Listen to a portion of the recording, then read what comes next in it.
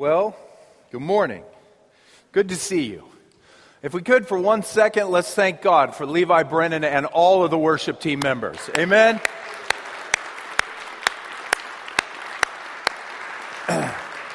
Amen. They work very hard every week. It's not easy in a cracker box gym to get things to sound well, and they work very hard. Thank you, Levi. All of the worship team members. So cool to hear a mandolin when you praise the Lord, isn't it? There can be lots of mandolins in heaven, I can tell you that much. I know that for sure. Man, well, praise God. If you have a Bible, turn to the book of Nehemiah, chapter 3. Some people call him Nehemiah. So he was a short man. Nehemiah, chapter 3. I've been preaching through the book of Nehemiah. That's what we typically do here in this church family is pray about different books, grab different books of the Bible, and preach our way through those books. That's what I'm doing here in the book of Nehemiah. We're now in chapter 3. We're actually going to read the entire chapter here in just a second. Let's pray before we start here. Well, Lord, we just thank you for every opportunity to open your word. And we just ask for your blessing here. We just acknowledge that we have nothing. We need you in every way, Father God. You are the creator of heaven and earth. You are sovereign over all things. You are patient. You are kind. You are loving. You are gentle. You are self-controlled. You do have a furious love for your people. Rescue your people out of darkness. Bring them to Christ. Bring them into your glorious kingdom of light. You're good in every way. And we believe that you work through the preaching of your word to save souls and to edify those who have already been saved. So we look to you now, Lord God. I have nothing. I have 5 loaves and 2 fish in my hands, and I ask that you would break it, bless it, and distribute it for our eternal good. We thank you for it in the name of Jesus. Before, let me set this up just a bit here. Before this man Nehemiah was ever born, the Jews, because of their sins against God, were taken into exile in Babylon, which later became Persia.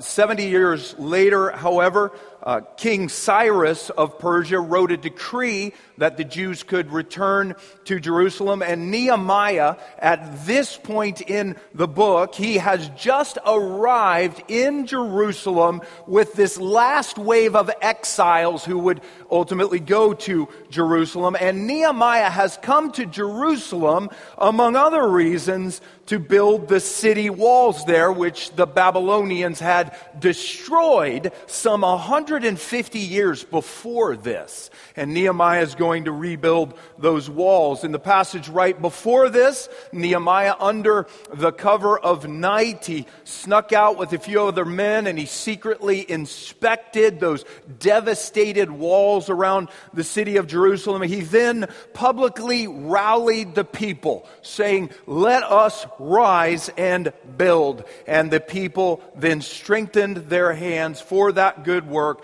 to rebuild the walls. That's where we are now. And what we now find here in chapter 3 is essentially just a long list of names. A list of the people who built those walls. Derek Thomas says that this chapter here looks like something that belongs in the appendix at the back of a book, just name after name. And a lot of people, when they run into lists like in the Bible, they just kind of skip right over those lists. Who likes to read appendices, right? I think some of you probably like to sit around and read things like dictionaries, but most human beings don't. They don't want to read appendices. They skip over lists like this. I know some of you in your Bible reading just move on to the next chapter. Some pastors even skip these lists. Charles Swindoll, in his otherwise pretty helpful book on Nehemiah called Hand Me Another Brick, he skipped this entire chapter. But I would encourage you not to skip over the lists of names in the Bible, because here's the thing.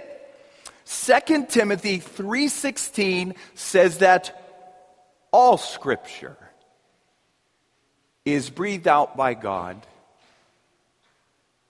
and is profitable.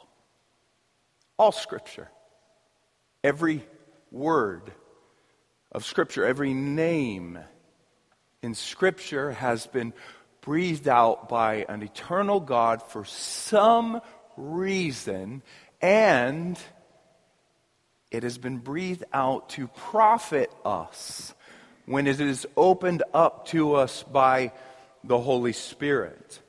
And when you take your time with this list here, you begin to see some things. So we are going to trust today that God has put this in the Bible for our good, and we will honor God this morning by reading it and trust that God will help us to profit from it.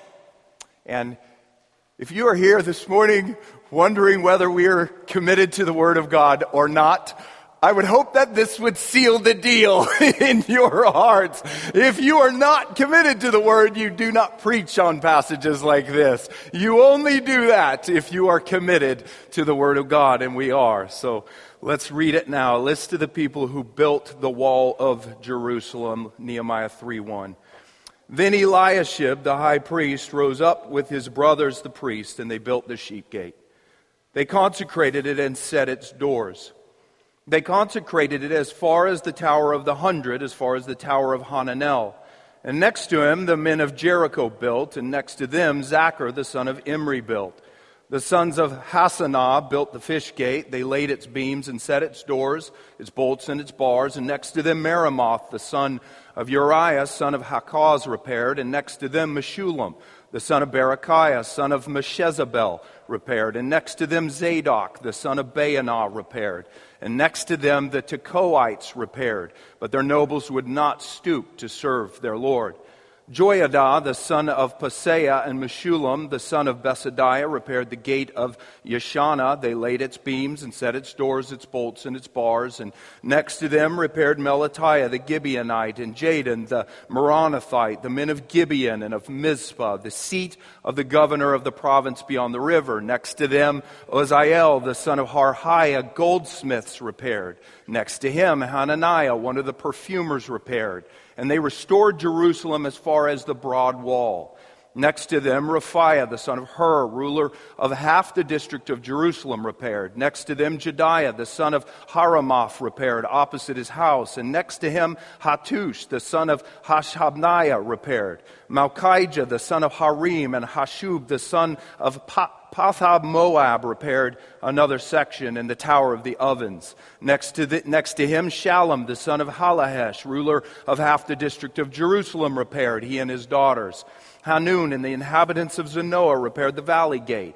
They rebuilt it and set its doors, its bolts, and its bars, and repaired 1,000 cubits of the wall as far as the dung gate. Malchijah, the son of Rechab, ruler of the district of Beth Hakarim, repaired the dung gate. He rebuilt it and set its doors, its bolts, and its bars. And Shallum, the son of Kol-Hazeh, ruler of the district of Mizpah, repaired the fountain gate. He rebuilt it and covered it and set its doors, its bolts, and its bars. And he built the wall of the pool of Shelah of the king's garden as far as the stairs that go down from the city of David. After him, Nehemiah, the son of Azbuk, a different Nehemiah, ruler of half the district of Beth-zur, repaired to a point opposite the tombs of David as far as the artificial pool and as far as the house of the mighty men. After him, the Levites repaired. Rehum, the son of Bani, next to him, Hashabiah, ruler of half the district of Keilah, repaired for his district. After him, their brothers repaired. Bavai, the son of Henadad, ruler of half the district of Keilah. Next to him, Azer, the son of Jeshua, ruler of Mizpah, repaired. Another section opposite the ascent to the armory at the buttress. After him, Baruch, the son of Zabai, repaired. Another section from the buttress to the door of the house of Eliashib, the high priest. After him, Meremoth, the son of Uriah, son of Hakaz, repaired. Another section from the door of the house of Eliashib to the end of the house of Eliashib. After him, the priests, the men of the surrounding area, repaired. After them, Benjamin and Hashub repaired opposite their house. After them, Azariah, the son of Messiah, son of Ananiah, repaired beside his own house. After him, Benui, the son of Henadad, repaired another section from the house of Azariah to the buttress and to the corner. Palai, the son of Uzai, repaired opposite the buttress and the tower projecting from the upper house of the king at the court of the guard. After him, Pedaiah, the son of Parash, and the temple servants living on Ophel, repaired to a point opposite the water gate on the east and the projecting tower. After him, the Tekoites repaired another section opposite the great projecting tower as far as the wall of Ophel. Above the horse gate, the priests repaired, each one opposite his own house. After them, Zadok, the son of Immer, repaired opposite his own house. After him, Shemaiah, the son of Shechaniah, the keeper of the east gate, repaired.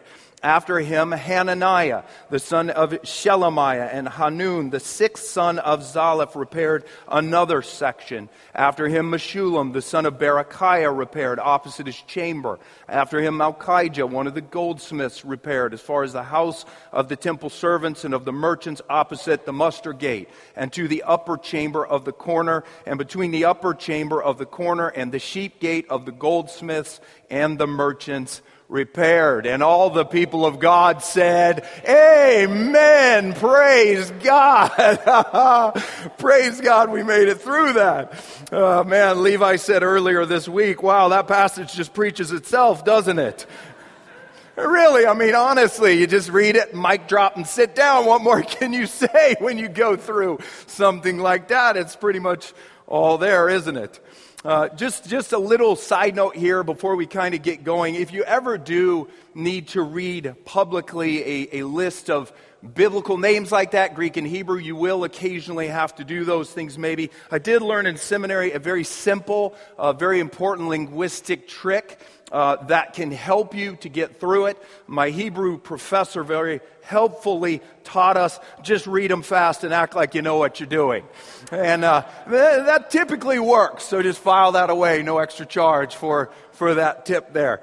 I won't go over all that in detail, or I truly would bore you to tears, but I do want to point out a few things there, and we'll then see if we can pull some application from that chapter. Nehemiah names the builders there, and you just stop for a second, hear all these names, just pause and picture it. You can picture these people here just spread out around this 1 to 2 mile circumference of wall.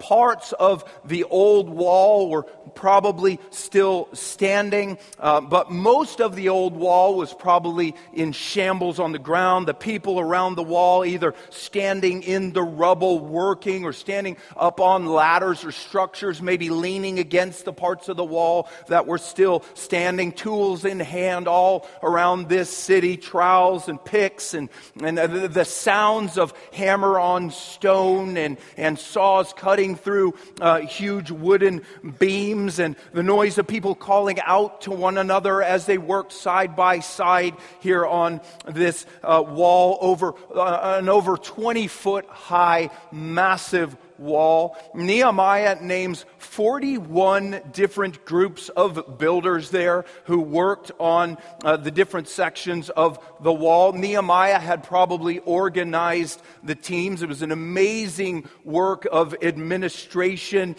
delegating and supervising. Nehemiah, you could just picture him, I think, probably traveling constantly here from one section to the other, giving instructions and encouraging the people and helping with the labor. And Nehemiah lists the 41 groups here in a counterclockwise direction, starting with the northern part of the city wall and moving counterclockwise around the entire city. I'll just point out a couple things here.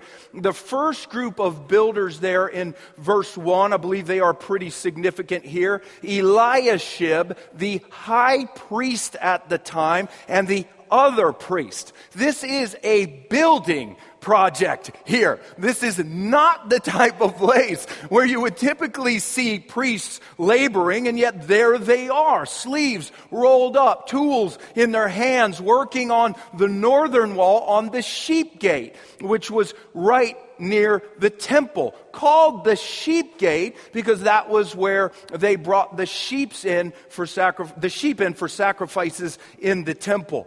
And then down there in verse 5, you see the Tekoites. They're actually mentioned a couple times in this chapter, verse 5 and verse 27, building on different sections of the wall. So the Tekoites, whoever they were, definitely did their part here on this wall. But you'll see in verse 5 that the nobles of the Tekoites would not work, wouldn't stoop to serve their Lord, Nehemiah says, either meaning that these nobles refused to serve their heavenly Lord God by building, they wouldn't do it, or they simply refused to serve their earthly Lord, Nehemiah. Regardless, they wouldn't build. Maybe thought it was beneath them for some reason, or maybe were miffed at Nehemiah for some reason and wouldn't build here. And then Nehemiah mentions there in verse 8 some goldsmiths and perfume makers who built on this wall. Just like the priests, also maybe not the types of people you'd expect to see building a wall, but they did here, working together, it seems. Goldsmiths, perfumers. Many people worked with their family members around the wall, but these guys seem to work with other people from their profession. Union men of some sort, guild members here, building together. The goldsmiths and perfumers had a vested interest in this wall here. They wanted something to protect their gold and perfume. You know, you and I, when we want to protect our valuables, we now have home security systems and motion sensing cameras, and these guys had a wall. So, man, they hop up on the wall to build it, protect their valuables. And it wasn't just men who built on this wall. If you look in verse 12, you see Shallum built with his daughters. And I know that I sit and think about this. My 3 daughters would love to have done something like that, mess with daddy's tools. They're always trying to get in daddy's tools, climb up on ladders, get dirty. But women back then did not do construction. And I think the fact that these women are here probably shows how important this wall was to these people. Even the women kind of don their hard hats and get up on the wall to build. In verse 16, middle of the chapter and beyond, as Nehemiah is now kind of describing the wall around the southern tip of the city and then up the eastern side by the Kidron Valley, the location of the wall that Nehemiah describes here, it seems to deviate a little from the original wall. Nehemiah's wall was built higher up on the hillside, closer to Jerusalem. The old wall was built lower down into the valley, and it was probably impossible at this time to rebuild that old wall. The eastern side was where the Babylonians had actually attacked the city. The rubble there was so great now that in the previous chapter, Nehemiah said his animal couldn't even pass through that area. So most scholars believe that rather than trying to dig up all that rubble, he chose to build higher up on the hillside there. In verse 23 then, from there to the end, as you head toward the northern side of the city, you see a bunch of groups building right by their own homes. You keep hearing the phrase, they built opposite their house, or he built beside his own house. Building right beside your own house definitely would have cut down on your commute every day. You just walk outside your front door and go to work. It would have allowed for some nice lunches at home with the kids, things like that. And you know what? It also probably made for some really good work on those parts of the wall. If you knew that your enemies, your mortal enemies, could come crashing through the wall right into your living room, you probably wouldn't just throw up a cheap wall, some shoddy construction here. You would build that thing sturdy, man, to protect your home. And in the last verse there, you again see the goldsmiths now working with other merchants, preparing the final section of the wall that connected back to the sheep gate where the priests were working in verse 1. And Nehemiah has given us now a counterclockwise record of the men and women who rebuilt the walls of Jerusalem. They are not done yet here at this point in the book, but they are now working very hard and they will ultimately finish this wall in a miraculous 52 days.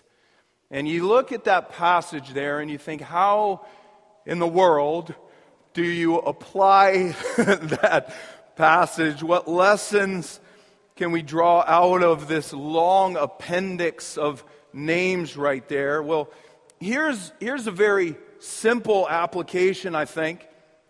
Pregnant ladies, you might find a good baby name right there. Meshezabel, Shalom. Those names have a really good ring to them, so consider some names right there. It's another Levi Brennan joke, so you can thank him for that one. In all honesty, though, when you think about this right here, we have to remember something about Nehemiah, this builder. Nehemiah was a foreshadowing. He was a small picture of someone who would come after him. 400 years after this building project here, an infinitely better builder would suddenly appear on this earth. Jesus Christ, the eternal Son of God in human flesh. Jesus would live, He would die, He would rise again to pay the penalty for our sins. And you may not know this about Jesus, but Jesus is a builder. And Jesus is building right now. And do you know what Jesus is building right now? Well, He's building His church. Jesus is now building what Hebrews 12 calls the heavenly Jerusalem, the spiritual Jerusalem. In Matthew 16:18, Jesus said, I will build my church. And Jesus, on the basis of His life, death, and resurrection, Jesus Christ is now building His church, the heavenly Jerusalem, the spiritual Jerusalem. He is right now building the people of God. Jesus Christ is right now expanding His church, bringing more and more unbelievers into His spiritual church family. And Jesus Christ is also strengthening His church, maturing those believers who are already inside of His church family. Jesus Christ is right now building His church. Jesus is the much better Nehemiah. Nehemiah built an earthly Jerusalem here with brick and mortar, but Jesus Christ builds the heavenly Jerusalem with people. Every single person who comes to Christ in faith and begins to follow Christ in faith, well, that person becomes another precious stone in the heavenly Jerusalem, another precious stone in Jesus Christ's glorious church family. Pink Floyd once said, all in all, you're just another brick in the wall. And you know what? Pink Floyd was saying something very depressing there, I'm sure, because everything Pink Floyd ever said was depressing. But when you think about it, that is really not a bad statement for believers, because every single Christian really is another brick in the wall. Not in a Pink Floyd depressing way, but in a Jesus Christ glorious way. When you truly come to Jesus Christ in faith, Jesus Christ, the master builder, He brings you into His family. He loves you. He has forgiven you of all of your sin. He will never, ever not love you. He will never love you anymore based on anything you do or don't do. He loves you. You are in His family. And Jesus also places you as another precious and deeply loved stone, another precious brick in the wall, in this beautiful structure called the heavenly Jerusalem, the church, the people of God.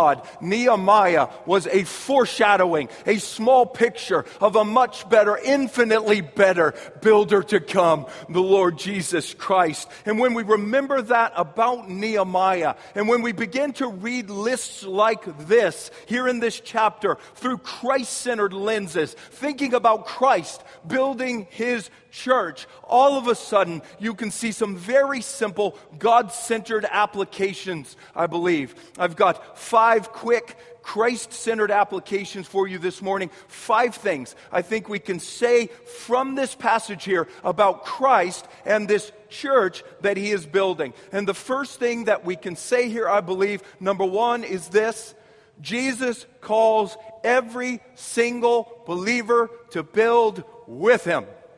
Jesus Christ calls every single believer to build with him. Nehemiah, you look at this man here in this book. Here he goes to help rebuild these city walls. Man, this guy was definitely the chief builder. I mean, he prayed for the wall, planned for the wall. He asked the king for supplies for the wall. He organized, he supervised, he labored. But here's the thing: Nehemiah did not build alone. No, Nehemiah called every single person there in Jerusalem to build with him. Nehemiah did the heavy lifting, for sure. But he called everyone from all different walks of life to build this wall with him. And that's how it goes with Jesus Christ and his church. Jesus is the chief builder in his church. Yes, he is. Jesus did not say, "You will build my church." He said, "I will build my church." And he does. Jesus is the chief builder. He does all the heavy lifting for sure. But please listen to me here. Jesus Christ does not build alone.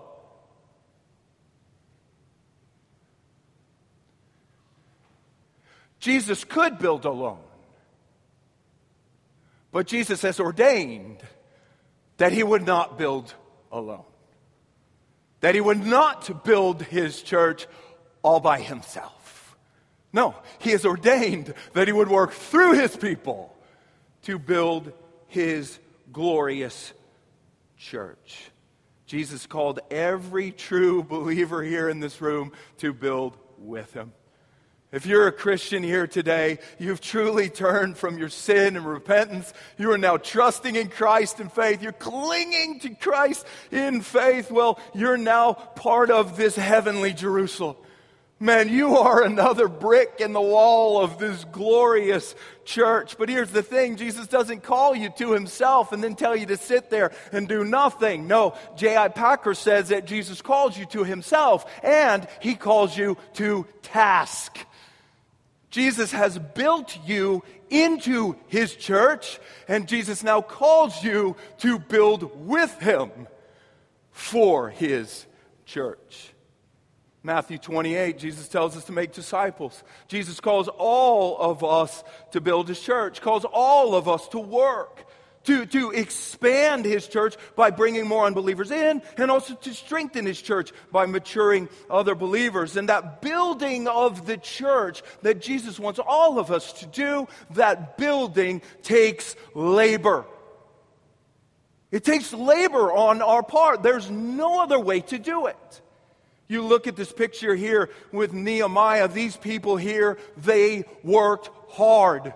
Blood, sweat, and tears to erect these walls. And Jesus now wants us to work hard with him. Ephesians 4, we are called to do the work of the ministry. Colossians 1, Paul toiled and struggled to present people mature in Christ Jesus. Jesus wants all of us to labor to build his church. And man, the sad truth is that many believers will never really do that.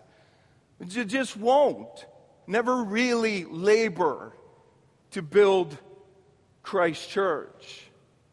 Many believers will talk about it, but not really roll up the sleeves and get to work to do it. Like the nobles of the Tekoites.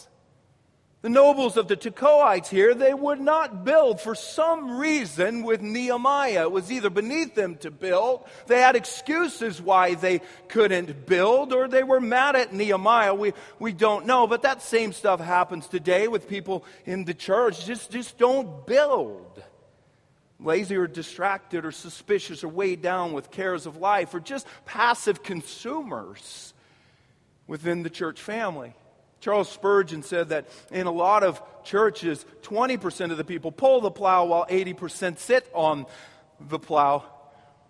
And Jim Boyce, he was looking at this passage with the nobles here, with the Tekoites, and he walked away from that and he said there are always some turkeys in the bunch.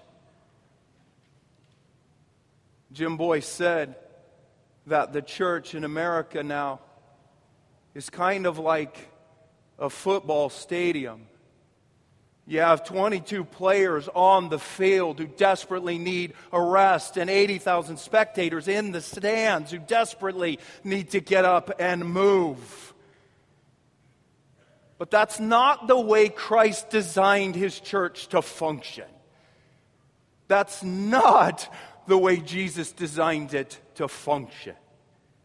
Jesus has called 100% of His people to build with Him. Paul Tripp calls that the every person, everyday model of Christian ministry, all hands on deck. And I think that's one very clear application from this passage about Christ and this church He's building. Jesus calls every believer to build with Him. And a second thing here, I believe, Jesus calls every believer to build alongside of other believers.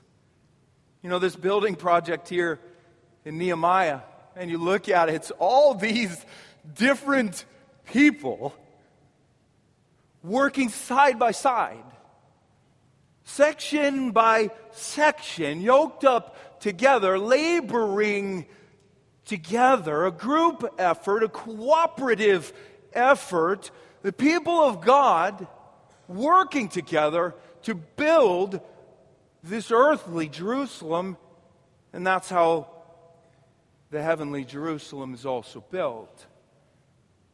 The people of God working together to expand and to strengthen the church of Jesus. You know, when when Jesus told His original disciples in Matthew 28 to go and make disciples, that's a plural command in the Greek.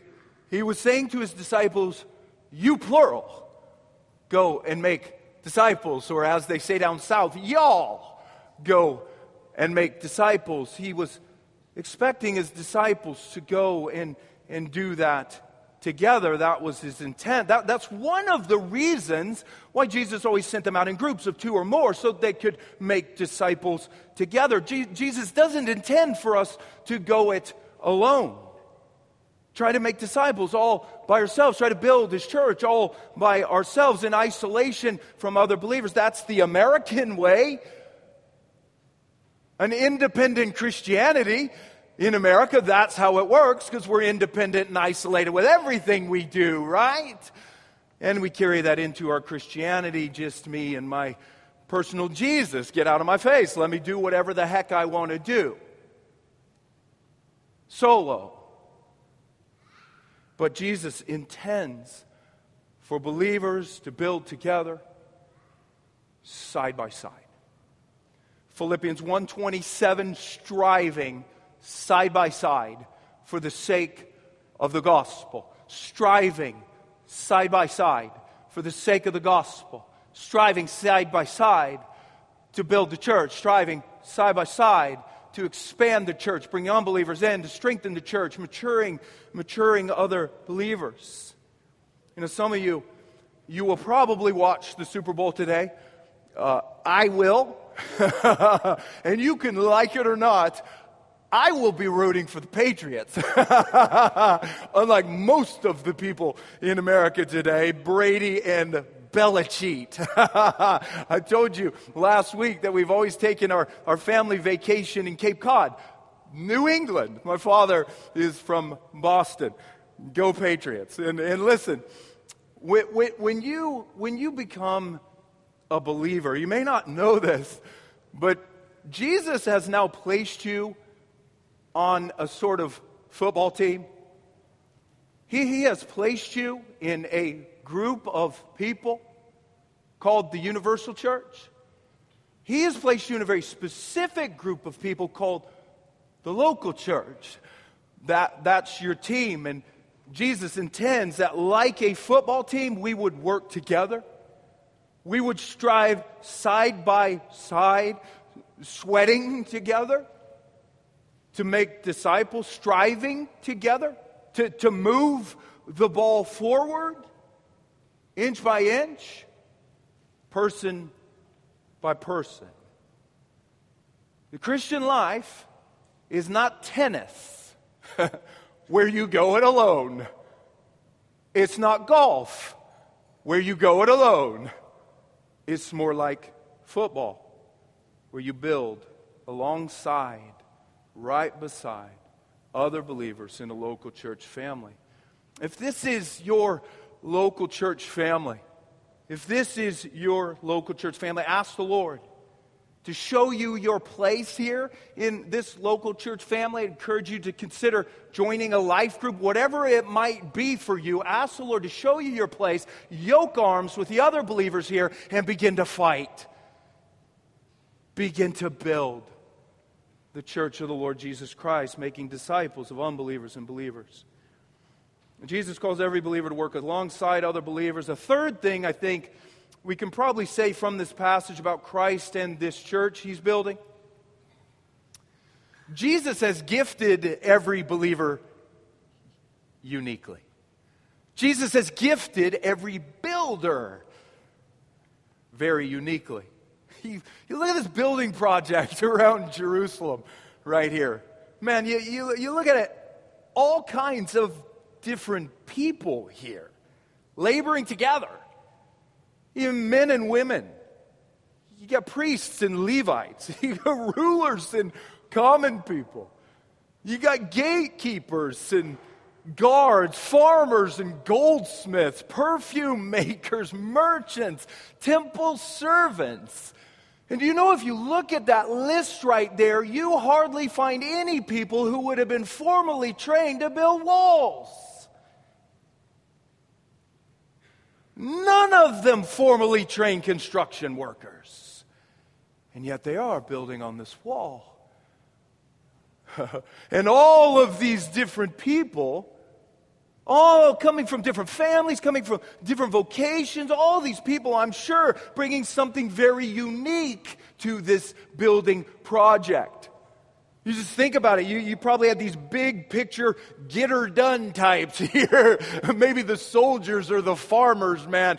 Get out of my way. Just moving ahead. Stone upon stone. Got a job to do here. And then you have these more finely skilled people who are coming in behind them like, are you kidding me? The detail people, the goldsmiths and the perfume makers and the artisans. They're making sure the corners are square. It has some sort of aesthetic beauty to it.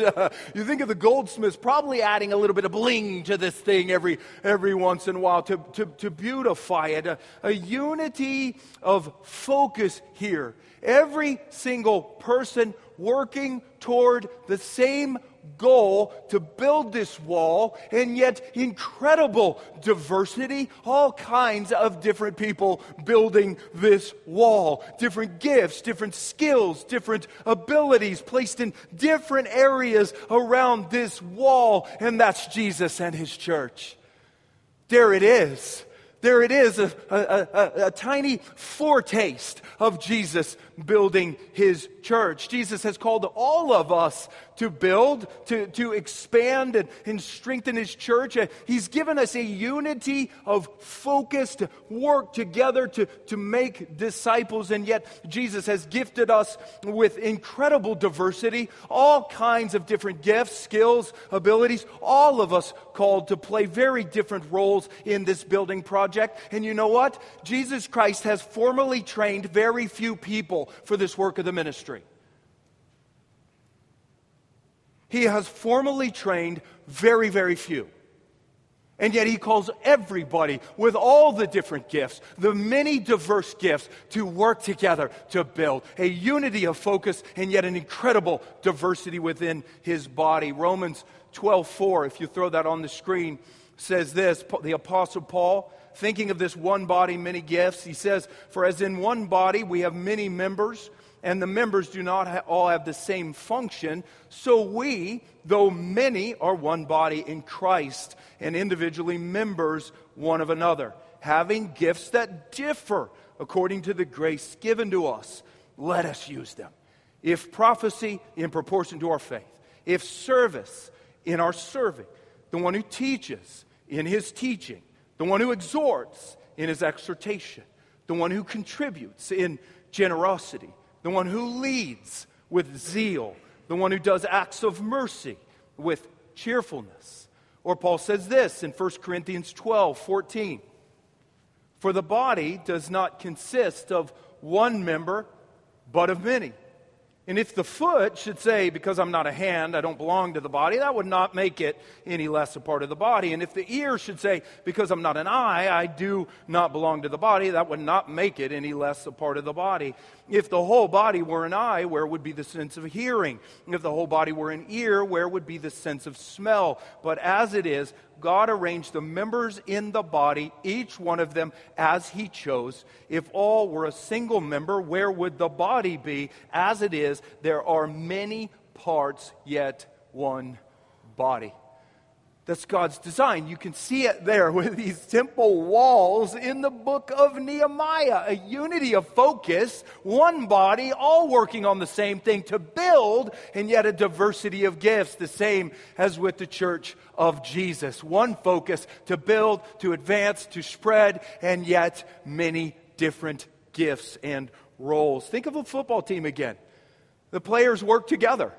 They work together with a common goal to inch the ball forward, and yet each one of the players plays a very different role. Quarterbacks pass the ball, receivers catch the ball, running backs run the ball, and the beef eaters in the trenches do the grunt work, the hand-to-hand combat to inch the ball forward. And that is a decent picture of the church. We are a team of people all driving in the same direction by the grace of God with a common goal to make disciples and build the church.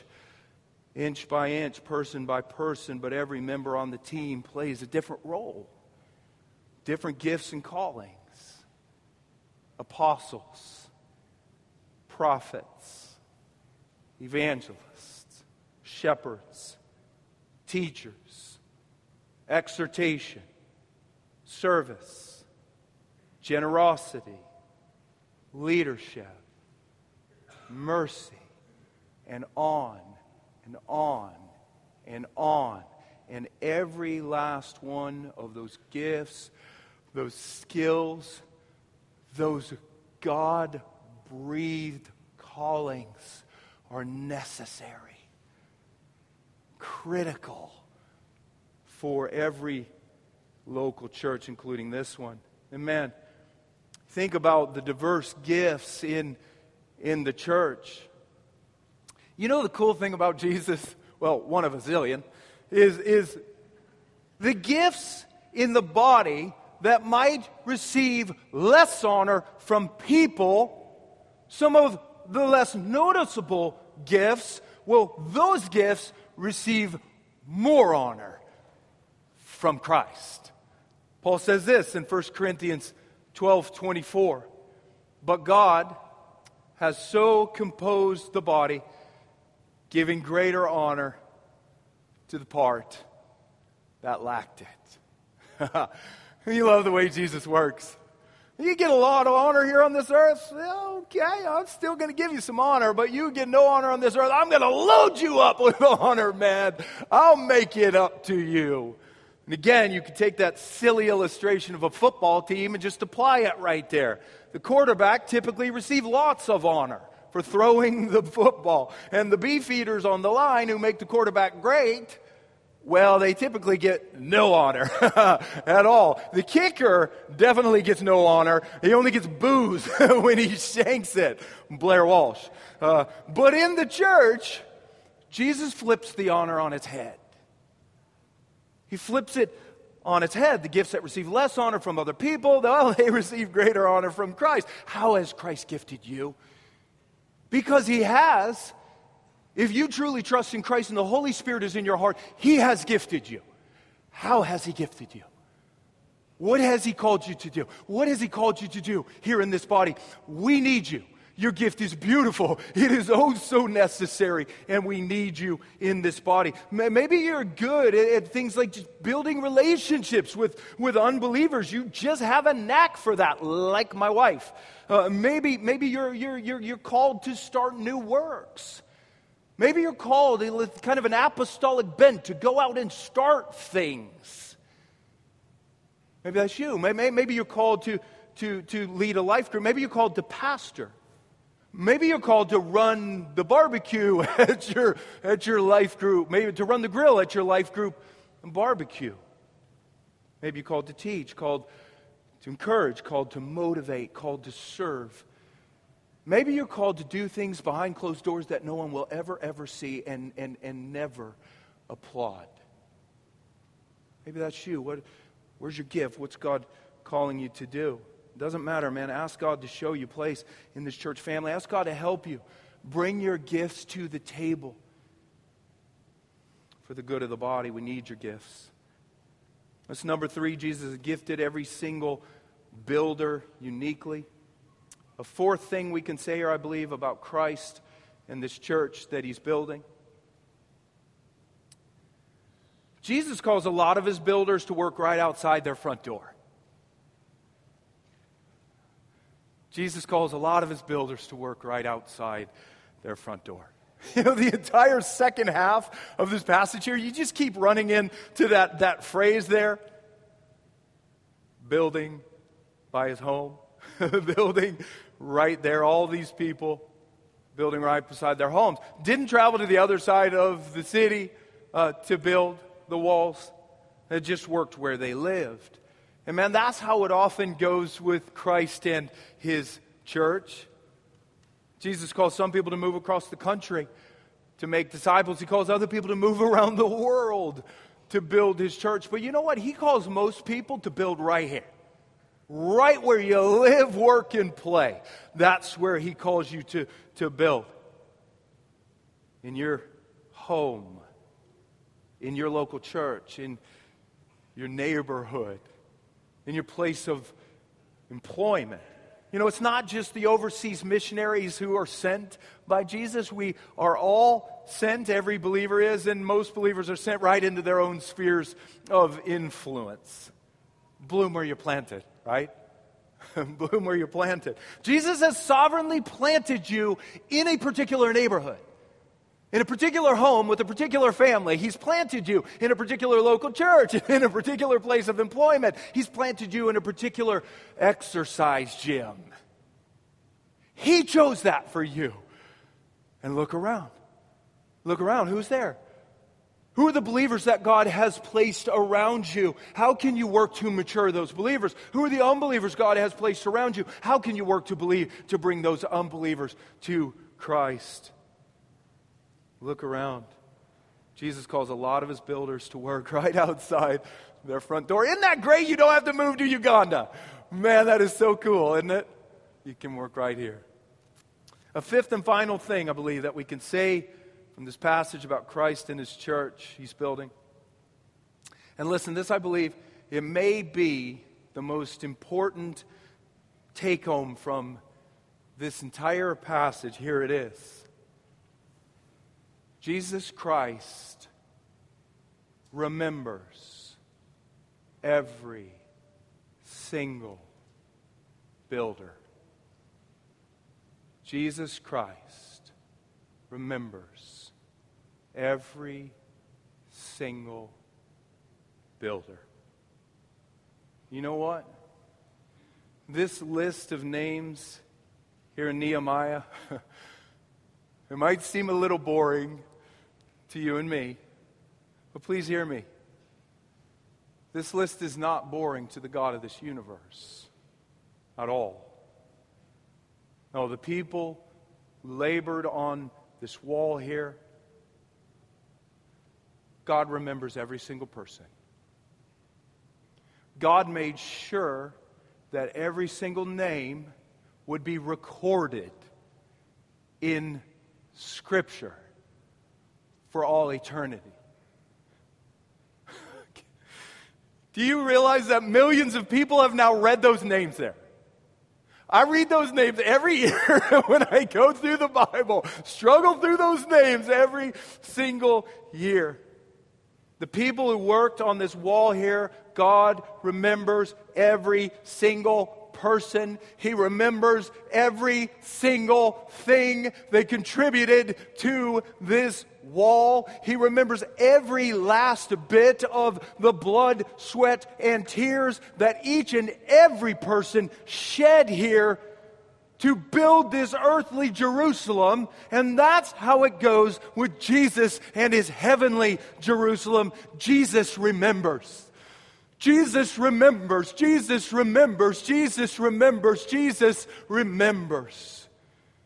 Listen, every person here, if you right now have a genuine, living, breathing faith in Christ, you are now trusting in and following Christ, you are clinging to Christ with a genuine faith, please hear this, Jesus remembers you. Jesus Christ knows your name. He knows you. Jesus Christ loves you deeply. Every last part of you, even the ugliest, most defiling parts of you, Jesus even loves those. Jesus loves all of you, and he died for all of you. You are his, and he remembers you. He remembers your name. And please hear me, Jesus Christ has recorded your name. Revelation 17 says that Jesus, before the foundation of the world, before you were ever born, Jesus recorded every single believer's name in the Lamb's book of life. Jesus remembers your name. And here's the thing. Jesus also remembers your labor. Jesus Christ remembers your labor. Every last bit of work you do in this life, every single effort you put forth to make disciples, doesn't matter how big or small it seems to you, everything you do, every contribution you make, every word of encouragement you speak to other believers in the name of Christ, every word of truth you speak to other people in the name of Christ, every offense you overlook, every prayer you pray for unbelievers, every effort you make to disciple your kids, every time you lay down your life for your spouse or your neighbor, every time you teach, every sermon or children's devotion that you prepare, every time you share the gospel, whether you did well or not, every time you give out some sort of gospel-centered book, every time you forgive another person in the name of Christ, every time you love another person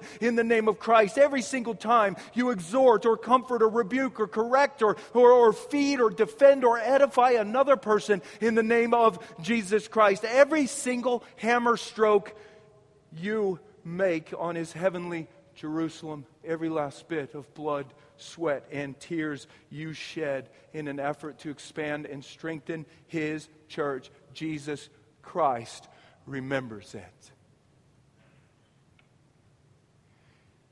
He sees it. He remembers it. And he records it. Pleased with you. Pleased with you.